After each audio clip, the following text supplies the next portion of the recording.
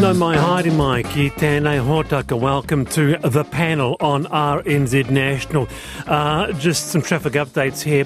State Highway Huntly reports of a two-car crash on State Highway 1, blocking lanes in both directions, either side of the centre barrier between Oran Road Overbridge and McVie Road Overbridge, Waikato Expressway Huntly. So please follow directions of emergency services and expect delays there. Also, State Highway 1 Waikanai to Peka northbound, a crash, and due to a crash, a northbound lane is blocked following the Te Moana Road on-ramp. Please keep to the left and exercise caution in the area at this time. Also, hundreds of people without power, roads closed in Dunedin as strong winds lash the city. So do let me know what you are experiencing there. You can text me 2101. Well, the next All Blacks coach to be unveiled at 4. We'll keep you up with the latest on that. Who is going to be the next All Blacks coach? We look at that very, very soon. Also, a massive report on climate change out today. The world has less than a decade to stop catastrophic warming, but 18 countries have managed to reduce their emissions. Is New Zealand one of them? That today.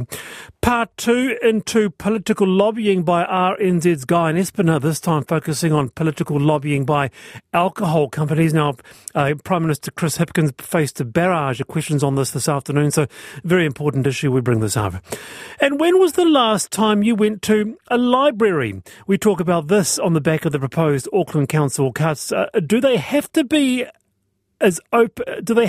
open as long as they are, asks Wayne Brown.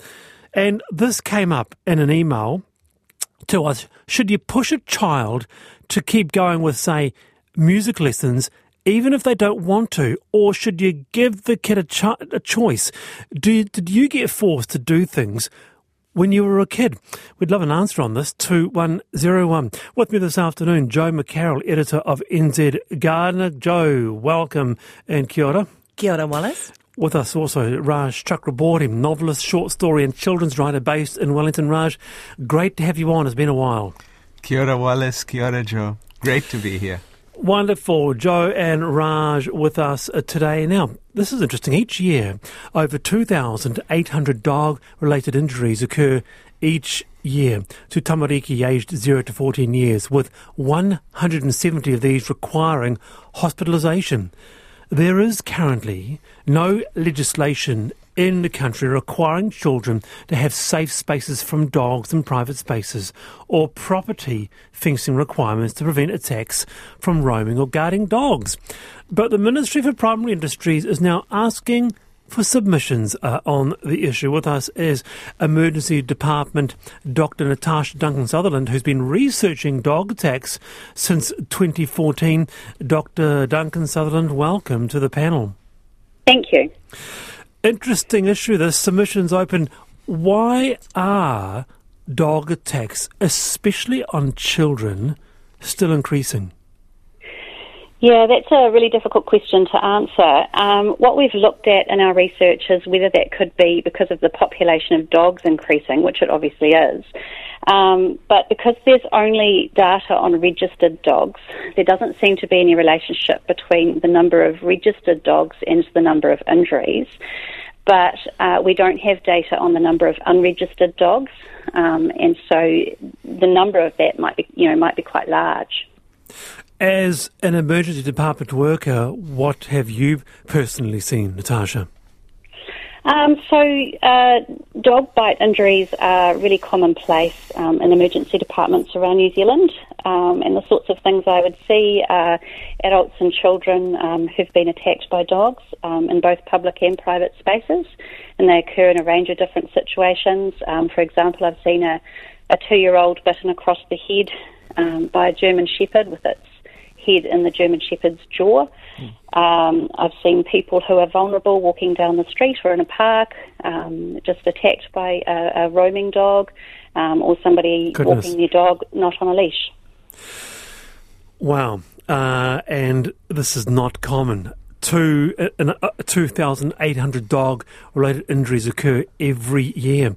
Now, Raj, you're a dog owner, aren't you? Yeah. Very shocked by these numbers.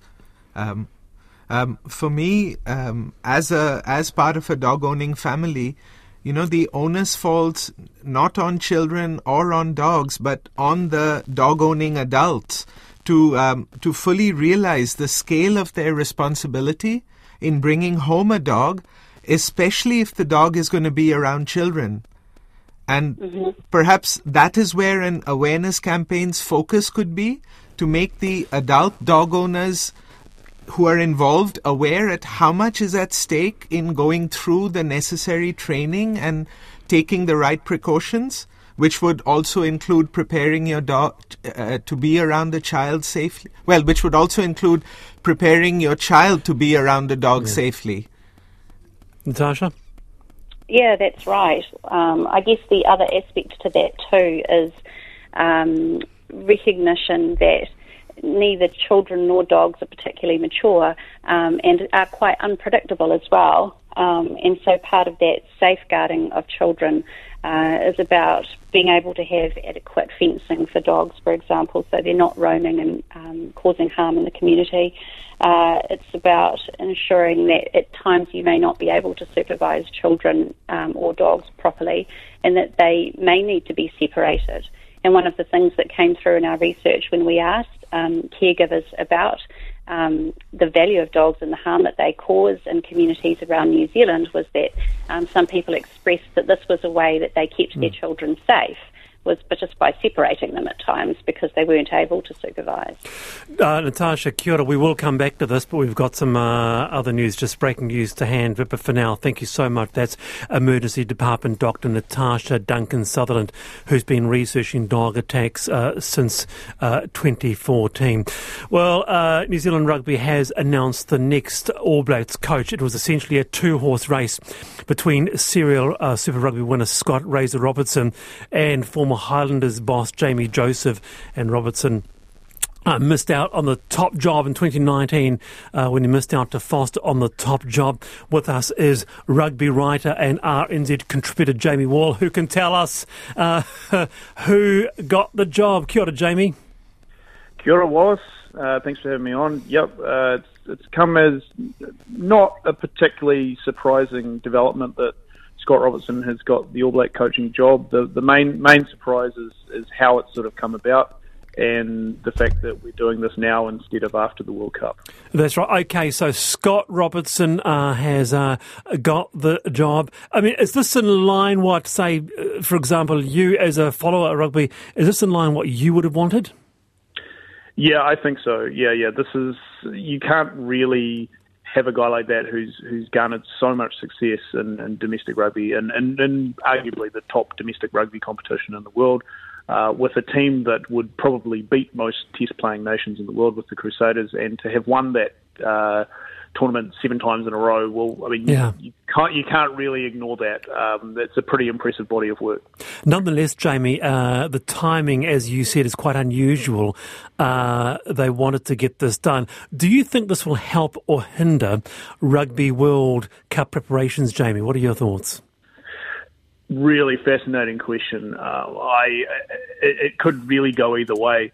I think that what you've got now in the All Blacks is a group of players who have backed Ian Foster, the incumbent coach, and their loyalties are tied with him. And if you put aside, rugby results and scrutiny and all the scrutiny that we put on the All Blacks, it's simply just a natural human reaction to probably just have your loyalty with the boss who has shown faith in you and has nurtured your careers. So. And that's not just an All Black thing. That's just we'd all kind of feel that way. So how they're feeling about this right now is a big question, and it's something that we're going to be talking about for the rest of the year, I think. Yeah, and Jamie, finally, do you think Scott Robertson is going to be the game changer that the All Blacks need? There are a lot of issues going on in rugby internationally right now. Do you think that Scott Robertson will really galvanise that team to what they once were? Yeah, I think so. And I think that not just the team itself, but perhaps being the figurehead of New Zealand rugby as an organisation, I think he's going to bring something new and fresh and an attitude that I think a lot of people are going to want to know more about and cling on to. And I think that's exactly what the All Blacks need right now. Wonderful. Kia ora, Jamie. That's Jamie Wall there, rugby writer and RNZ contributor. Jamie Wall there, just on the announcement, just to hand that Scott Razor Robertson is the new All Blacks coach there. A lot of response regarding the question is, if your young primary age school kid isn't quite showing the interest in, say, music lessons, to what degree should you force them? See, I was forced to have lessons. I thought it was very cruel back then. Music's become such a massive part of my life. And so I want to get your views. To what extent should you force kids to take something like music lessons? Text me 2101. What's your IBT, Joe?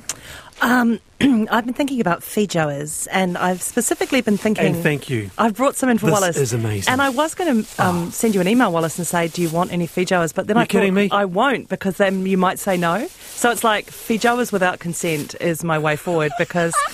They are piling up. I've had some tradespeople around, and I insisted they take fijoas. They must have thought I was a lunatic. And so I'm interested to know, anyone got any ideas what I can do with these fijoas, and or anyone in the Mount Albert area want to do a trade? If you've got figs or limes, text the panel. I want to compile 5 ideas for Joe. 2101. And also, I don't want chutneys and jams. Yeah, no chutneys, no jams. Everyone will be like, chutney. I've made enough chutney for my life. We did an amazing thing with marrows last week. It's time for fijoas this afternoon. Fijoas. And by the way, thank you for the gherkins. It's been a very homegrown panel so far. You don't know what this means to me. You do a good gherkin, Joe. In fact, my little boy calls you the gherkin lady. So there you go. Raj Chakraborti, I've been thinking. I've been thinking about a lovely book event I attended over the weekend, which was a reading and a Q&A by the current holder of the Booker Prize, the Sri Lankan writer Shehan Karunatilaka. And it was this wonderful, intimate event, free to attend, and he gave truly generously of his time. But what I was most struck by was the reason he was at this particular venue at all, which is a lovely bookshop in our suburb of Karori, but it's not an especially large venue, and nor is it in the city centre. And we only learnt of Karunatilaka's connection to the bookshop at the event, which is that the partner of the bookshop owner was an old school friend of the author's. And that's what I've been thinking about. What a wonderful gesture of friendship it was on so many levels. On the part of an extremely prominent author to do quite a small free event because he was friends with the owner's partner. But also it was an act of friendship towards bookshops in general.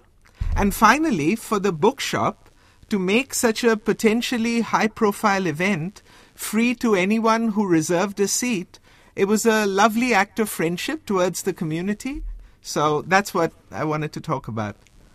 Oh, that is wonderful. That's so wonderful. You always bring your A game when it comes to I've been thinkings, Raj. Kia ora, and lovely to have you back. And you'll be happy to know that the text machine is lighting up with fijoa.